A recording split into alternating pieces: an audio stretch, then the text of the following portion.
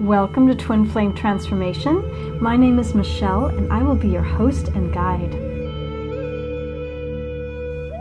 In this episode, I want to talk about codependency in a twin flame relationship or in any relationship. Now, I understand that this word can sometimes be triggering and this may not be for everyone, and if so, I totally understand. But in my experience of myself and of working with many twin flames and of my research, codependency tends to be a part of so many twin flame relationships. The definition of codependency has shifted and expanded over the years. It first started when someone was in a relationship with someone else who had an addiction. And so often this is children whose parents have an addiction, whether it's alcohol or gambling or any type of abuse. And they have to alter their behavior just to survive. So children can learn this early on. Now, this definition has expanded out to include any sort of relationship where, it's easier to talk about it in a child-parent relationship, when the child has to alter their behavior to please the parent. They see that the parent is unhappy, they feel that they are the cause of it, and they learn and are conditioned and programmed to adjust their behavior, because when they act like what the parent wants and pleases the parent, they get love, right? So that's a very early conditioning that affects so many people. It's actually so common. So many relationships are extremely codependent, and there are varying degrees of this. So only you know what degree, if you're still listening, you may have experienced this. We have it with friends so often, right? We adjust our behavior, and sometimes if you're doing it consciously, like your friend really wants to go here and you don't want to, but you make a conscious decision because you know that this will really make them happy and you're truly okay with not going to where they're going, that's different, right? But when you're unconscious of it and you say yes when inside a part of you really means no, then you're dependent on their behavior for your happiness. You're not tuning into your truth. And that's the codependency I want to talk about, because what happens is, if you think about a twin flame relationship or a twin flame charge or a twin flame awakening, there is this intense love that is the closest thing to divine love. It is the biggest love we have ever confronted in a human form. And it is so activating that we can become addicted to it and we can want it. And when the other person may not be where we are or be going through their own thing, or we somehow inadvertently push them away, which you can listen to in other episodes, push-pull dynamics. But if that happens and then this person that we have so much love for is not there, we can unconsciously want to change our behavior to sort of get them back, right? Sometimes we're conscious of it, but it's so familiar to us because perhaps it's how we were raised that we don't even think twice about it. And this is a tough one, right? Because this love is so beautiful and we so want it. And there's a part of us, those of you listening, I say this on most of my episodes, that those of you listening are probably falling into the divine feminine category. And the divine feminine so often operates in her wounded masculine, where she denies her needs for someone else because inherently she is a warrior. He or she, and I apologize for using she, talk about conditioning, such a pattern and condition, but I know quite a few divine feminines who are masculine and some who don't identify with any gender. So please forgive my use of she. So the divine feminine is a warrior. That energy is strong. And in society, the feminine energy has been looked at as weak, when in reality, it's really, really strong. And because this energy feels so strong, we often feel that we can adjust for someone else because we're strong enough to not worry about our needs. And over time, I'm here to tell you that will take a big toll on you. It'll take a toll on you physically, emotionally, mentally, and spiritually. And the only way that a true twin flame relationship can come into divine union, harmonious divine union, is when both twin flames are aligned into their highest self and balanced with their feminine and masculine energies. So let's start here with, if you're listening, probably a divine feminine. And let's start that you probably have this intense love for someone that is your twin flame. Chances are great if you're listening to this. And chances are that you aren't in harmonious union with them right now. And this can look many different ways, but separation, not talking, in and out of talking, and usually the other person is not available. And so when they're not available, whether they're not emotionally available, physically available, spiritually available, mentally available, they're not available. And so if they're not available, unconsciously, this codependent behavior is we will adjust ourselves to sort of see how we can get them back, right? Maybe I did something wrong.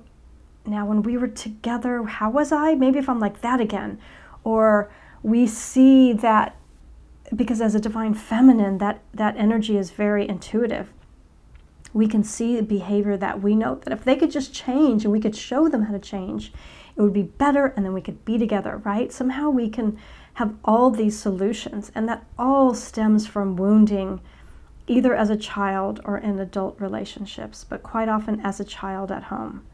And the child always feels that it's their fault, no matter what happens. That's how the child is wired. And so we are taught and influenced by the adults around us of how to behave and how to get love. And as I've said before, twin flames have come here on the planet at this time to change the paradigm around love. I mean, this is huge. To change codependent relationships so that you're not dependent on the other person for your happiness, for your stability, right? So often, unconsciously, we look to this partner to make us feel better, to take our pain away, right? Because if we could be with them, then we wouldn't be in pain. But we can't put that responsibility on them. That's a huge responsibility for them to carry. They don't want to hold that. And just as you truly don't want to hold that for someone else. And so if you are on the other side of a codependent relationship with the parent, it doesn't feel good to have to hold their pain all the time to make them happy. So you don't want to do that to someone else. And we do it because that's what we were taught. But at the end of the day, what happens is there's never enough love, because we are humans, and humans change all the time, and we go through ups and downs. And one of our greatest gifts is our emotional capacity. And in that emotional capacity, we can feel intense highs and intense lows. And when we do our healing work, we can come back to alignment. We can go ahead and feel those things, but we're able to let them move through us and come back to our alignment. And that is our journey, so that we can be aligned in ourselves without needing someone else to make us happy, someone else to take away our pain, to repair our self-esteem, right? That we are filled up with enough love for ourselves that we don't need anyone else to complete us. And it's hard because the twin flame is like the most perfect person. But we also have to allow them to be on their journey. And as divine feminines, what we do really affects them. And we have immense power in that way.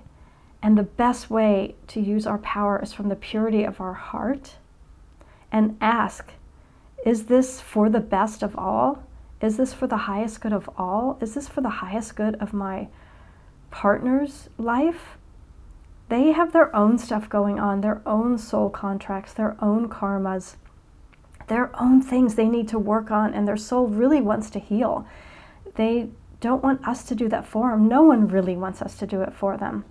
And so one of the things that I try and follow, which helps me, is to not help someone unless they ask for help. And that can be hard to do if you were raised with codependent upbringings, right? You're taught to adjust, and that's your way of helping and offering them, by adjusting your behavior, your feelings, what you want to do, what you want to eat, where you want to go, your truth for someone else. And so I suggest don't offer help unless someone asks for it. And that's such a great thing, because I always think about when you talk to your angel, we are surrounded with angels and guides, right? And when we want to talk to them, they won't come to us unless we ask them for help. They're around us. And I remember when I was young, I'd be like, why aren't they helping me? And when I really studied with someone who really spoke with angels and guides, she said, you have to ask them. So that is the rule of life, right? You don't want to impose your will on someone else. As my teacher told me, imposing your will on someone else is an act of violence. When I heard that, it was like, whoa, how often do we, just in a micro way, thinking we're doing it for the good of someone else, imposing our will on them to be in this twin flame relationship. Let them come to you when they're ready. And that's the energy and the direction that it wants to happen anyway. The divine masculine wants to come to you. Let them. Take care of you. Don't help anyone unless they ask for help. Now, that doesn't mean you can't send out unconditional love. Unconditional love is sending out love without expectations or expecting anything back or needing anything back. So send them love, send them compassion, but make sure you first send that love and compassion to yourself. First and foremost, that's the divine feminine's journey, is to go inward and have that fierce, supreme, unconditional love for self, where you take care of your needs, your desires, and you take care of your healings, your wounds, right? You heal those inner child parts that need love. Any grief that needs resolve needs to be held with compassion. Get help. It's hard to do this work on your own. If you can, that's great. I've always had help. It helps me, and I love doing this work. Reach out if you want to get a one-on-one session. I have some free meditations on there. I have a divine feminine guided meditation that you can purchase, and I'm working on one that is, I think, going to be really helpful on compassion, because it's often people ask me, what is compassion? But that can be a whole nother episode. So I hope this helped, just touching on codependency, and just the first step is becoming aware of it. Just asking, is this for my highest good, or is this for someone else's highest good? And then tune back into you. Make sure you honor you first, and then tune back into source, divine energy, and align with that unconditional love energy that is always available to you. And then you can't go wrong. And just to clarify a little more, talking about helping people, you can certainly help someone if they need help, right? You see that someone needs help, help them. The help I'm talking about is the imposing your will kind of help. That there's a different kind of help there. So I just want to be clear on that. It is absolutely okay to help someone who is in need of help, absolutely. Just don't help someone who may not want or need your help. Okay. Always just come back to checking in with yourself and aligning with source and aligning in with the highest good for all involved. Often what happens when you align in that unconditional love is anything that isn't love starts to come out, and this is when the pain can really start. So make sure you get help, make sure you hold yourself with patience and kindness and compassion. I am sending you so much compassion and love on your journey, and remember, twin flames are advanced souls. You can do this, as great as the pain can be sometimes. That, remember, on the other side of pain is beautiful bliss and joy and happiness, which is our birthright. All right, lots of love.